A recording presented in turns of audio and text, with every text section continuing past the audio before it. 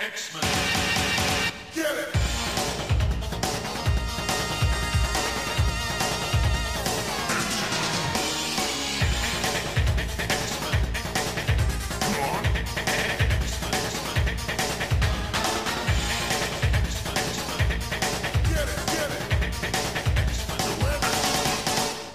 Hey everyone, and welcome to another exciting episode of Battle of the Atom. This is your weekly X-Men podcast where we rank every story from A to Z. I'm Adam.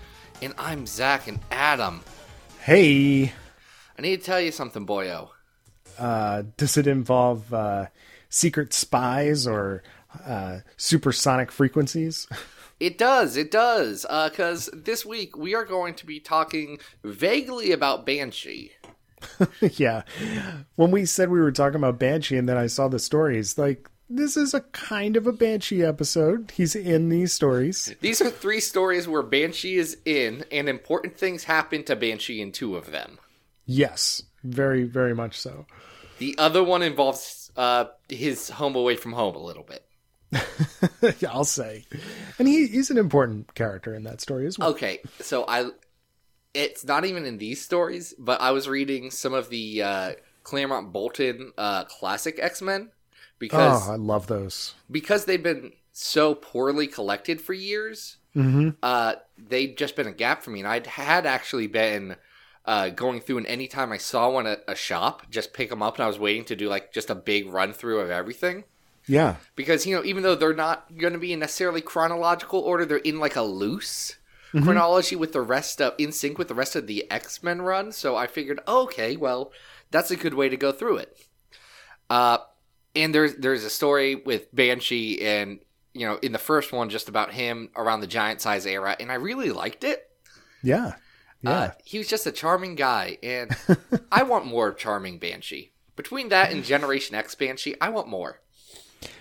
Yeah, it's kind of amazing, and we're going to see a couple different versions of him, how he's been sort of de-aged, and, there's definitely different versions of this character, but original recipe Banshee is fun, he's... Well, okay, original recipe Banshee is Silver Age Banshee with a bad thing on his head. He's less fun. I guess that's true, but giant size Banshee is, that makes it sound like he's gigantic. You know what I mean? Be. Yeah, Claire Manchee. We're talking about Claire Manchee. Claire Manchee. This episode was requested by Patreon supporter Will. He went over to patreon.com, threw in some money our way, and said, guys, you're great. I want you to do these stories, and we did. So this is where we're at. Mm-hmm. And it's a fun time. So the first one we're going to talk about is actually the swan song of Banshee on the original X-Men. This is X-Men, at this point finally called the Uncanny X-Men, 118 to 119. The Submergence of Japan. Yeah, it sure is somewhat underwater here. That's not good. It's getting there. So... As context for this, the X-Men had been on a long vacation in the Savage Land, and they were finally making their way home. Vacation's a strong word. They got stranded there. Yeah, the X-Men are considered dead, correct? Yeah, well, the only people who actually consider the X-Men are Jean Grey, Beast, and Professor X. Yep. They think they're dead. And the X-Men think that Jean Grey and Beast are dead. And they're just kind of trying to get home. And they end up in Japan after catching a boat ride in the last issue of this. Mm-hmm. And they go to see their good pal Sunfire. Sunfire. He's so happy to see everybody all of the time. Sunfire's just not. Now, I do think, again, Sunfire is someone with untapped potential. Because he could just be like... mean to the X-Men in a different way that other people are mean to the X-Men, and he could actually add the rough edges that you don't get with modern day Wolverine. That's true. I think that it's smart though to use him sporadically, because if you always had this, jerky guy that was constantly arguing and quitting, then it might get to be a little bit much on a monthly basis, but used sparingly, Sunfire is a delight. He's mostly Namor, right? He's Japan Namor? Sure. Yeah. Instead of water, he's fire. Fun fact, I did on my wall for a while have a comic book team up of Namor and Sunfire.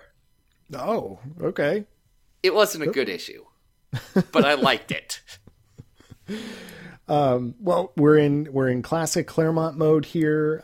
John Byrne is doing pencils on both of these. We do have a guest inker on 118 of Rick Viamonte. It's a definite visual shift from what we're used to. So it's not Terry Austin, that's for sure. Exactly. And this is also that era where Claremont is writing Luke Cage and Iron Fist. So we're getting cameos of those characters in this story that maybe to a contemporary reader might seem out of place, but if you were reading it contemporaneously, you'd probably be like, oh, that makes a lot of sense. Yeah, it makes a lot of sense why Jean Grey's roommate is there.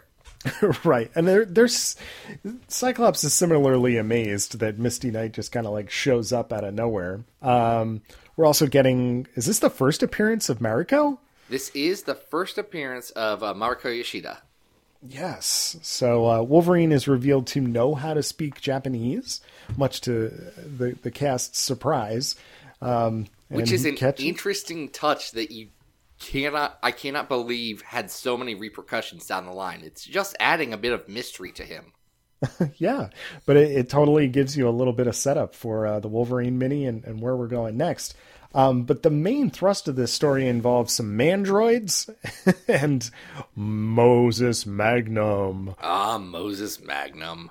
Is he like an Iron Man villain or an Avengers guy? Like, what's he? I don't know. He feels like he kind of like crossed over from a blaxploitation film. Like he's an interesting character. His first appearance is fighting Punisher and Spider-Man in Giant Size Spider-Man #4.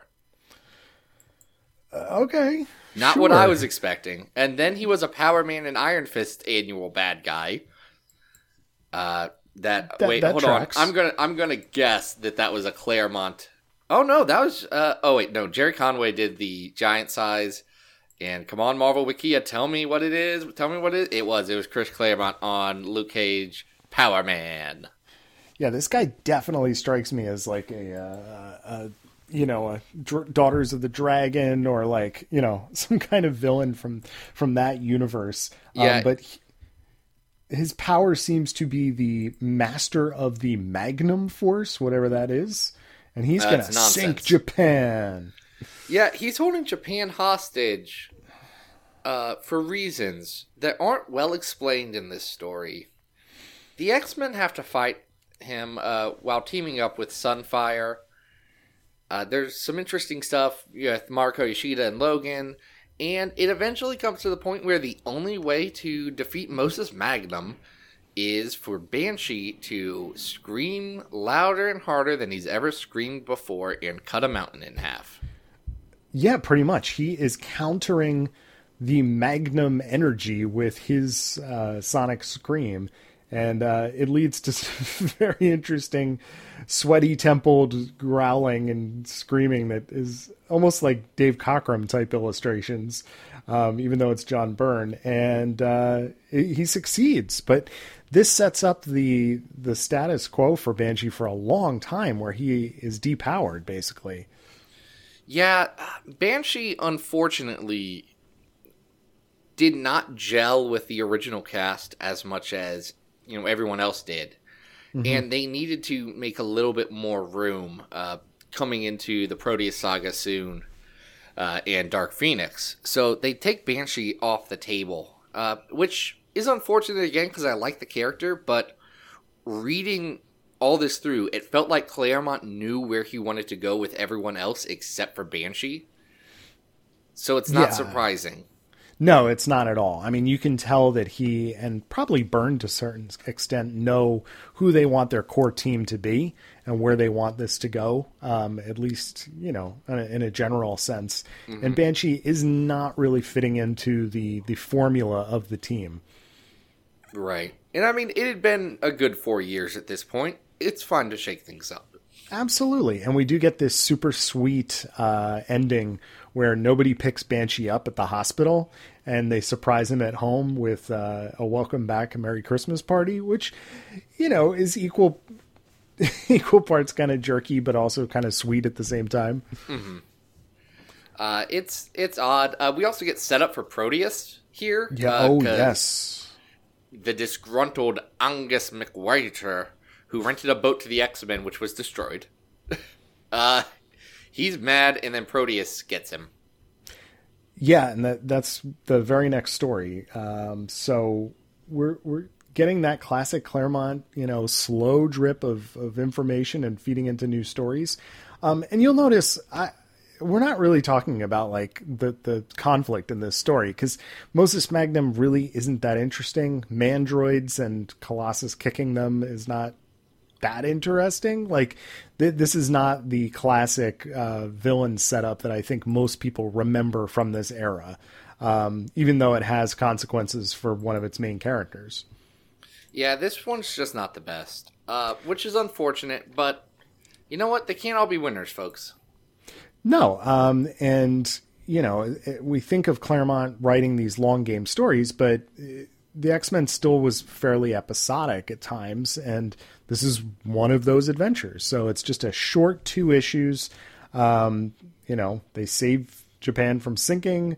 Colossus does a really cool thing where he can't stop himself from flying off an island, so he like grabs the ground and stops himself just in time. Little stuff like that is fun, but this is not a all-time classic, I don't think. It's not. Now, we do have some all-time classics on our list of 300 X-Men stories that we've ranked from best to worst. Mm-hmm. Number 1 is Dark Phoenix Saga. Number 100 is House of M. Number 200 is... where is it? Is that time that Wolverine and Nightcrawler went to a bar, and there was a penal-looking thing on the cover. It was a racy cover. It was racy. I was all get out. And number 300 is the Draco. I think this falls between 200 and 100. Yeah. I mean, we're still talking about some really fun Claremont stuff here, but it's not. I don't think it's one that many people revisit on a regular basis. So, how do you feel about it compared to number 189, which is What Happened to Kitty, Uncanny X-Men 179, that time that she almost got married that one time? I think that's a better issue and more indicative of sort of what they wanted the team to become. Mm-hmm. I don't know if that's really a fair comparison, but I like Uncanny 179 better. All right. How do you feel about it compared to Phalanx Covenant Final Sanction at 193? That's a tough one, but like I said, the art is a little bit more inconsistent on these 2 issues based on the guest inker. I think I might give it to Final Sanction, which is an opportunity for Adam Kubert to kind of start strutting his stuff on Wolverine. It's true. I think I like this better than 198, which is Uncanny X-Men Quarantine, that Fraction Land art. I would agree. I think it's better than 195, which is Generation X 8 and 9, What Happened to Cassidy Keep. Okay. Very fitting for Banshee, but I don't think it beats number 194, which is the time North Star got married and some other things happened. I would agree. So that would make this our new 195? This would make it our new 195, Uncanny X-Men 118, 119, The Submergence of Japan. Boom, boom, boom. Speaking of islands that are partially submerged by the end of the story, where are we going next, Zach? Muir Island. We're going to the Muir Island saga. Oh, wow. This kind of snuck up on us. This is that crossover that, like, I knew we were going to talk about at some point, but here it is. Yeah, this is Uncanny X-Men 278 to 280 and X-Factor 69 and 70. Written by Chris Claremont, Fabian Nicieza, with an epilogue by Peter David, with pencils by Paul Smith, Andy Kubert, Wes Portacio, Kirk Jarvinen, and Stephen Butler. Wow, this is... can I ask a question about this before we start talking about the actual book? Yes. Historically, Chris Claremont has always said in interviews that midway through, or like a couple of pages into scripting 279, is where that's where he stopped writing X-Men. Yeah, that's when right? he quit. Yep. Now, is Mirror Island coming out concurrently with the X-Men relaunch? Like, how did that work? Did he he write it first and then? I'm gonna guess that because it was the big launch, and I don't have dates in front of me, but what was because X-Men 1 would have come out in like October of 91. Hold on. Yeah, I feel like I need to do some comparisons here just to get a sense of what we're talking about in the timeline. Okay, so X-Men Volume 2, number 1, came out October of 1991. So it came out right at the end of this because they launched X-Men with Lee and with Claremont. They launched the Portasio, Uncanny book. Mm-hmm. And then they launched X-Factor at the same time. And then I think they tried to they did the Alan Davis stuff with Excalibur right at the same time, and X-Force would have been just a couple of months before. Right. Okay. So maybe he had 1, 2, and 3 in the can as he's wrapping up? I'm gonna guess. I'm gonna guess. All right. This is a mess. Oh, it's bad.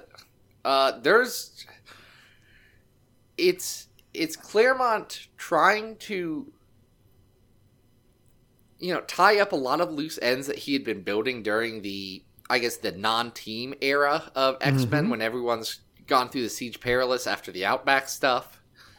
But then he quits halfway through, it mostly because they decide they don't want to go his giant route, which had been ongoing tensions for a while. Yeah. And it doesn't wrap up nice. So the Shadow King, you know him. He's played by Aubrey Plaza. In season 1. Yeah. The Legion TV series. I forget his actor for season 2, but that guy. I love that guy. Love that guy.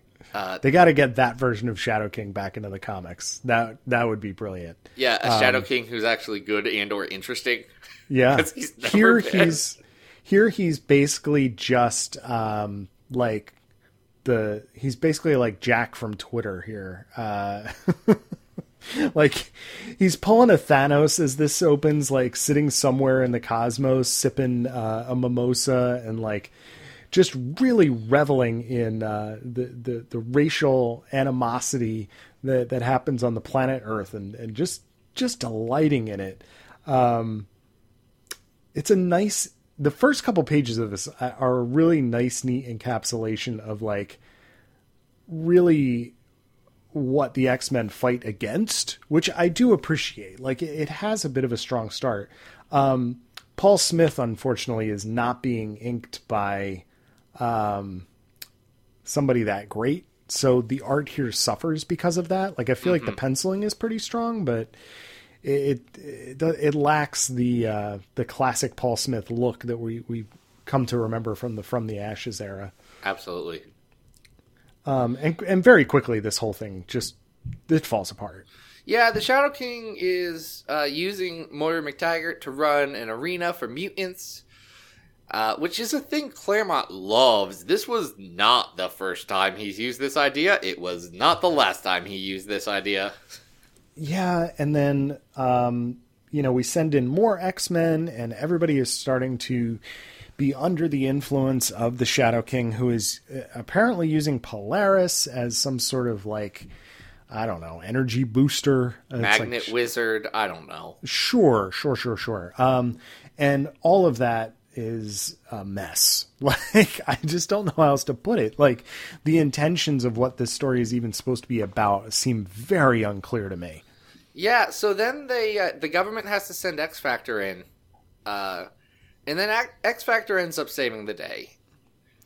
Right, and in the middle of this, Professor X is like sidelined to the mansion, and Shadow King tries to kill him with Colossus.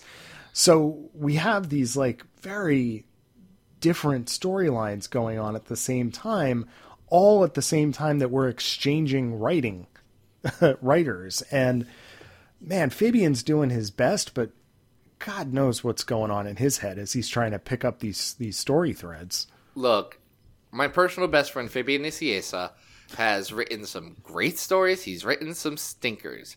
This one, though, was him being the company man and saying, I'm going to get our best-selling book out on time. And that's it. And to his credit, he's making that happen. I think another interesting aspect about this is that we're also being introduced to Andy Kubert, who is in 279 is being inked by Scott Williams, which is crazy to see. Because Andy is going to be the series regular, but Scott Williams is Jim Lee's inker. So we're getting even a handing of the torch off in art duties, which is really interesting. Yeah, this is an important story because it caps off Claremont's run, because so much, this is the let's reset everything and get it ready for Uncanny X-Men 1, 2, and 3. It's bringing the team back together, but it doesn't land right at all.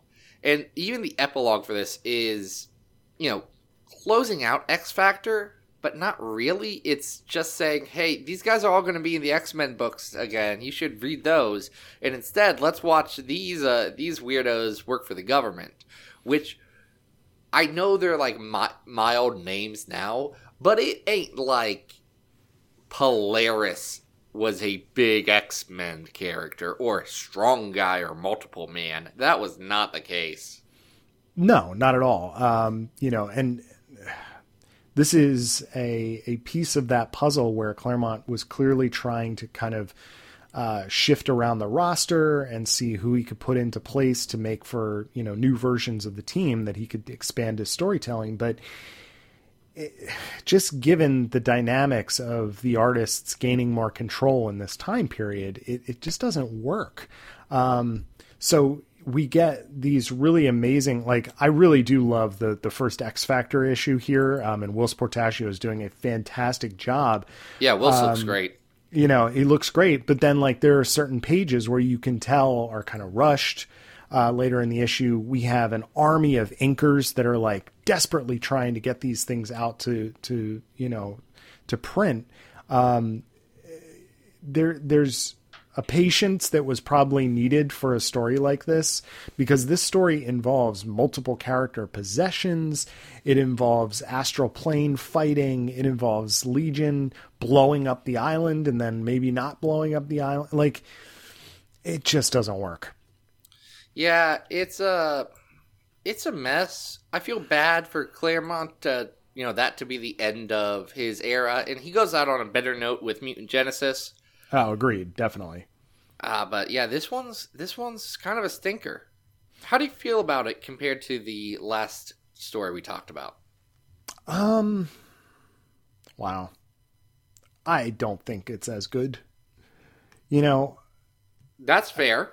Yeah, I think that Muir Island serves as a really interesting historical note on what was going on behind the scenes editorially with creative teams, but as something to read and to understand.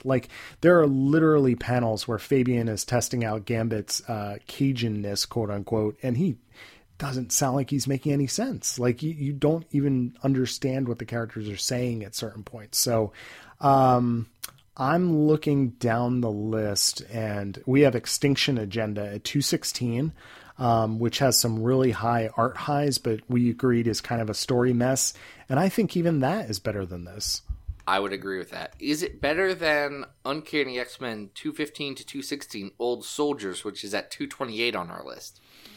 Well, that's the Murder Grandpas. Those are the Murder Grandpas, yes. And I would say, even though I don't enjoy that story very much, I would still say it's more coherent than what we're getting here with Muir Island Saga. Okay, well then let's scroll all the way down. Number 250 is Judgment War from X Factor. A story that does make more sense than this. And features some Paul Smith art that similarly lacks the inking to really polish it off into that classic look. I don't know. I'm gonna tell you what my Okay, go ahead. Well, I was thinking, I'm looking closer to 244, which is the end of New Mutants. You know, a similar era ending, and you know, the artists taking control and the book suffering because of those changes in the publishing. So I don't know. What were you going to say? Here's what I'd say. Let's put it above number 249, which is Excalibur 96 to 100, the London Hellfire Club. Mm-hmm. Below 247, Uncanny X-Men First Class number 8, The Curse of the Kreisch. The Leprechaun Murder Mystery? The Leprechaun Murder Mystery, yes. And then I don't know how I feel about The Curse of the Mutants. I hate it. Yeah. That's how I feel, actually. Let's give Muir Island the slight edge there. You know, it is of historical importance to X-canon, shall we say, and the history of the book. So I think we can give it the slight edge. And that time Jubilee became a vampire is not important? Come on. Oh, it is. But this also has, like, Will Sportaccio drawing Archangel busting out of an overcoat on the steps of the White House. Like, it's pretty cool. So I'll give it the slight edge. Well, that edge is going to have to do it well, because we're moving into our last story. All right, so we're 248 is Muir Island Saga. Did we decide that? Yeah, that is. All right. So this one's a real Banshee story. We didn't even mention Banshee. Banshee was in that story. He was chilling. He helped out X Factor. He was there. But it's so nonsense that all the characters in that story are pretty much interchangeable. Oh yeah, like Amanda Sefton appears for a panel and then never comes back. Wild. Very strange stuff. Anyway, next story we're talking about is Uncanny X-Men 401 to 406 X-Corps. Man, if you had told me that this was the same writer as Poptopia, I may not have believed you. Really? I mean, it's definitely like a comic that I would want to read. Okay. There are definitely some things that are happening here that are maybe a little confusing to me. Like, there's a woman running around in her underpants that's sweating on people. You're talking about Stacey X. Have we talked about Stacey X? We've not. Stacey X is from this run, which is Joe Casey's run on Uncanny X-Men. And by the way, the artists on these issues, because there's 6 issues and 3 artists, Ron Garney, Aaron Lopresti, and Sean Phillips, each do 2 of these issues.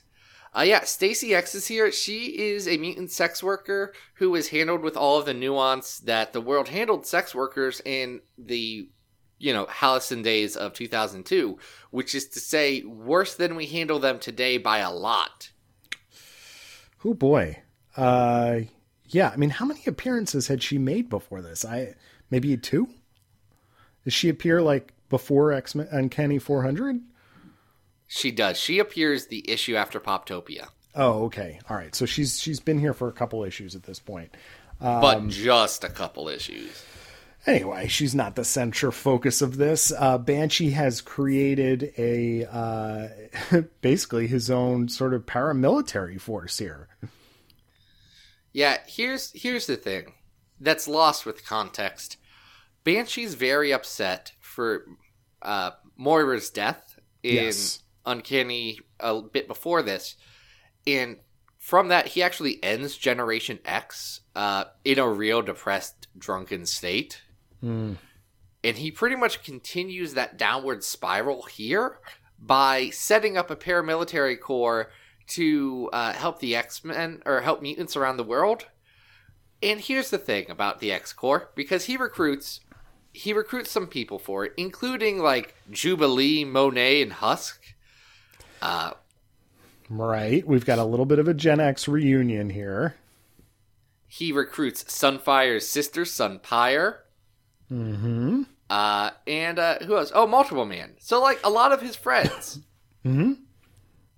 And then also, unbeknownst to the X-Men, who are very curious about all this, he did capture Jason Weingrind's daughter and hook her up in the basement so that he could mind control the Brotherhood of Evil Mutants like Avalanche and Blob to do his bidding.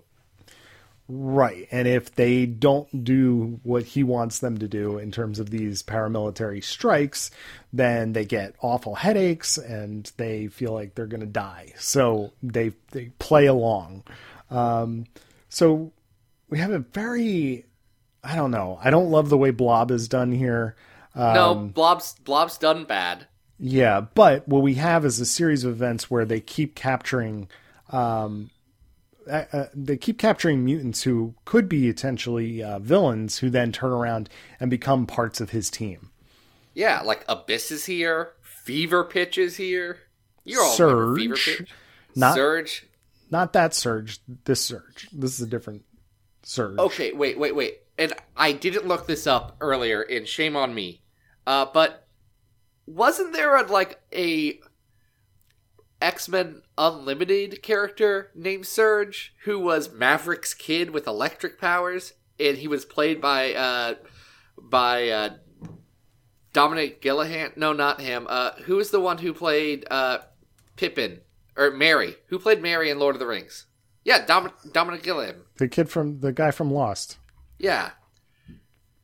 Okay. Yeah, I think there actually is a X-Men character named Surge, who I just assumed this was the whole time. And it's not? No, it's Mystique, remember? Well, It's I secretly understand that, Mystique. but yeah, but like, isn't it modeled off of an actual character? And I think it is, but also everyone's like, we've never seen this guy before. Okay.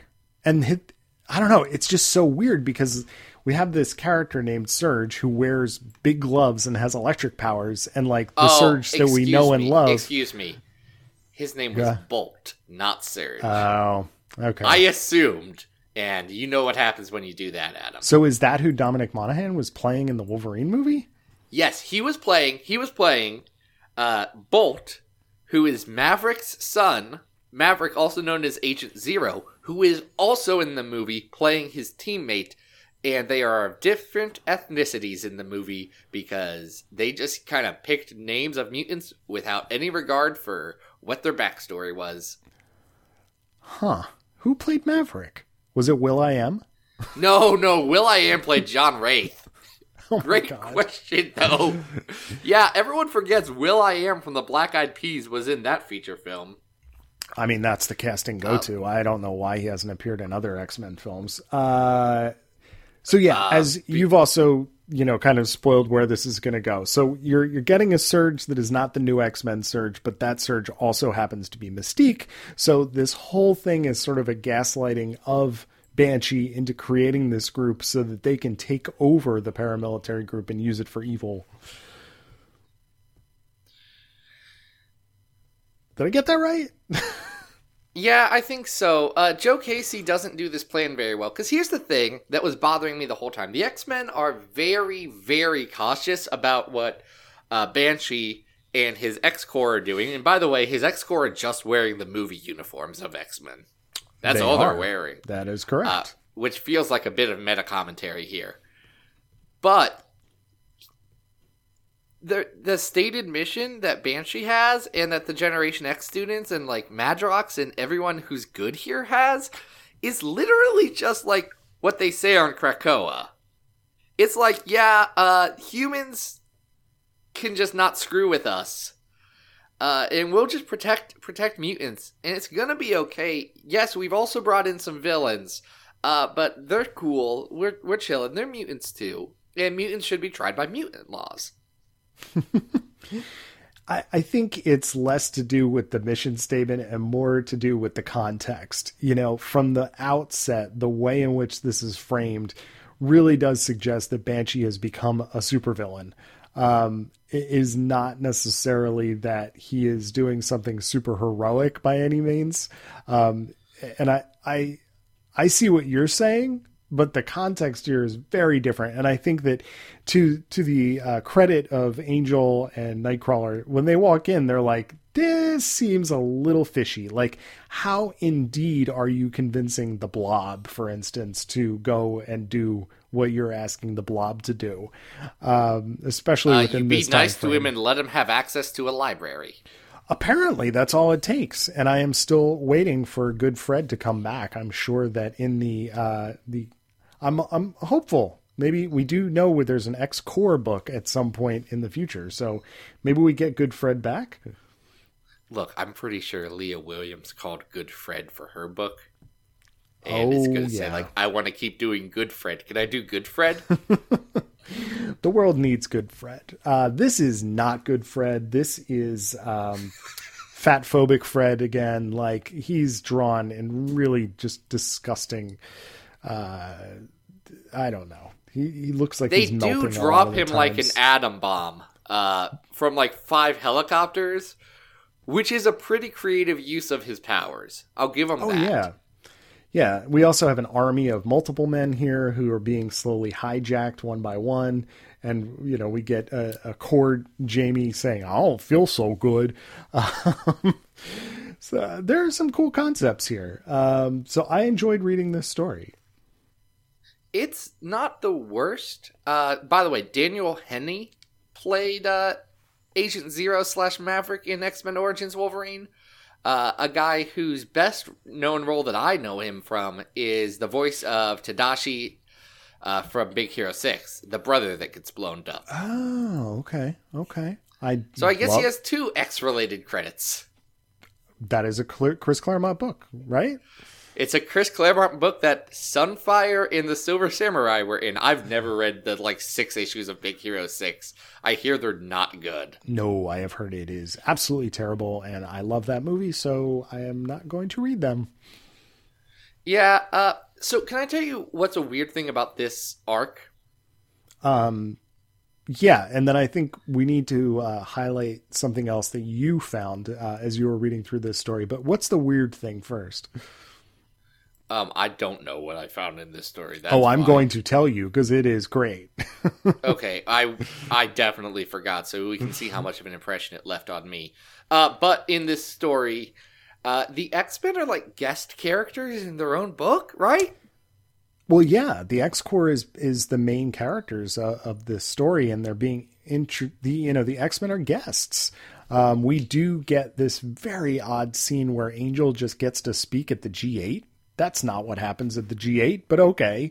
Oh yeah, it's not. Also, Warren Worthington's not a great public speaker. I like the concept of Warren Worthington using his wealth and privilege to be a spokesperson for the mutant race and, push that agenda because he's able to work within those systems already. Mm-hmm. But also, I'm not convinced that Joe Casey knows the G8 is not mini UN. Right. You don't just get to walk in and make your PowerPoint presentation.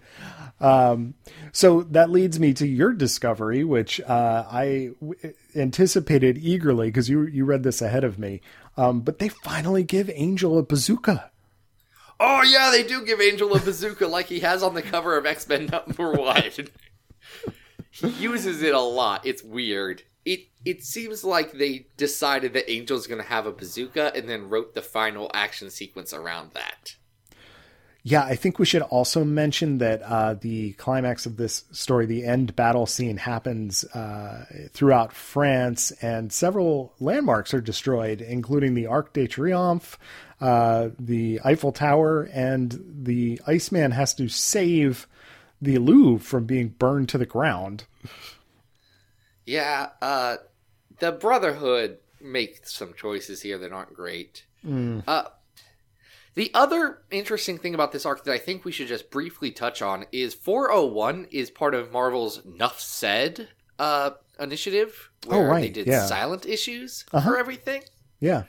But it's very not memorable and just... It's confusing.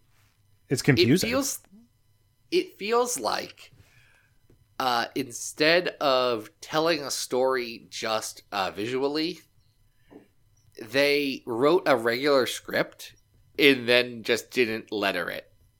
I had the exact same reaction because I'm trying to get introduced to this story and I'm just baffled, like it doesn't necessarily visually do what it's supposed to do to tell the story. Well, there's weird things like Banshee's in it and he has a new design in this, but that just means you don't really recognize that it's Banshee because you don't have anything to tell you that. Yeah, there's also this recurring and very unnecessary motif in here about the original Brotherhood of Evil Mutants appearing, which happens twice. It happens in the Nuff Said issue, and then it happens later in a vision to Chamber. And it's so unnecessary. Like, it doesn't add anything to the story.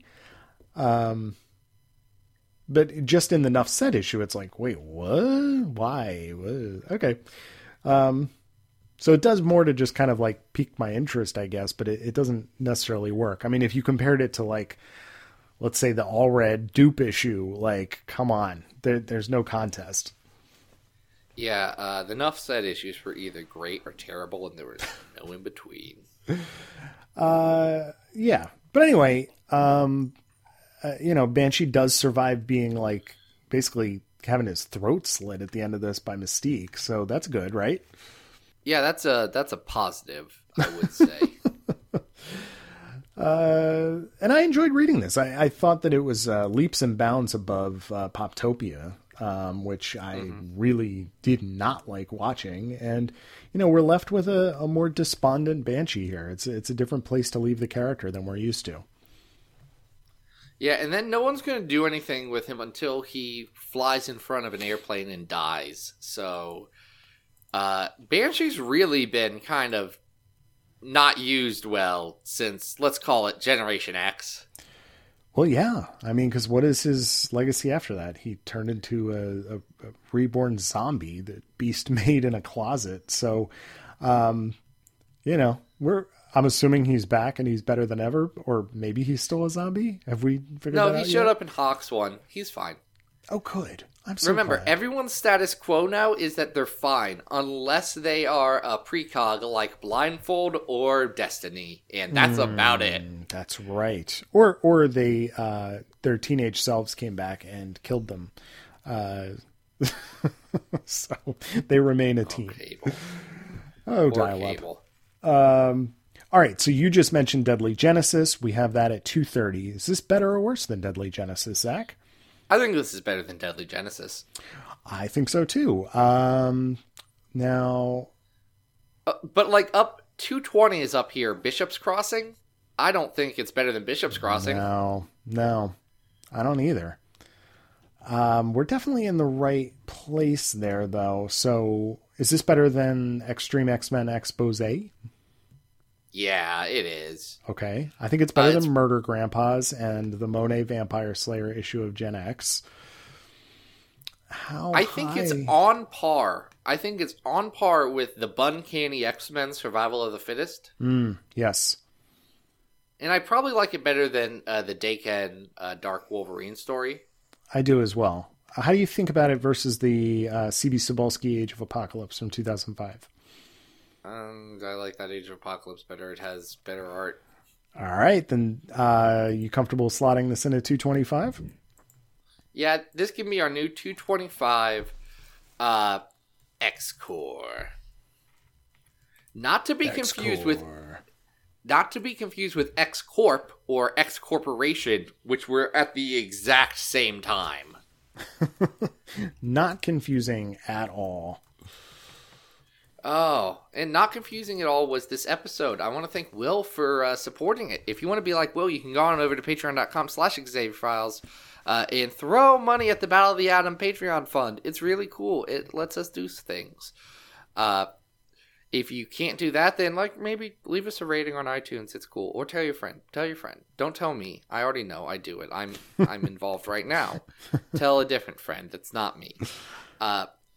If you like my twisted brand of humor here, you can go on over to XavierFiles.com. That's where you have weekly articles about all the different X-Men books, some latest news that's going out, and then follow me on Twitter at XavierFiles. That's all cool. Hey, Adam, what's up? Hey, follow me on Twitter at Arthur Stacy. Just to let everybody know, I am going to be taking a hiatus from Boda. We're going to have some really good guest hosts in the meantime, and I hope to be back as soon as possible. Yeah, I'm going to miss you, Adam, but it's going to be it's going to be a fun and different little ride for a little bit. We're going to take this show into some new directions, really mix it up and see what happens. Yeah, I'm excited to listen to it. So I'll be back as soon as I can be. That's true. Now, next week, we are going to be having friend of the show, Charlie Davids, coming on to talk. I don't know. We haven't decided yet. They're probably going to pick something to do with 90s X-Force. Just look, I know their brand. But until then, this has been Battle of the Atom, and we hope you survived the experience. Get it!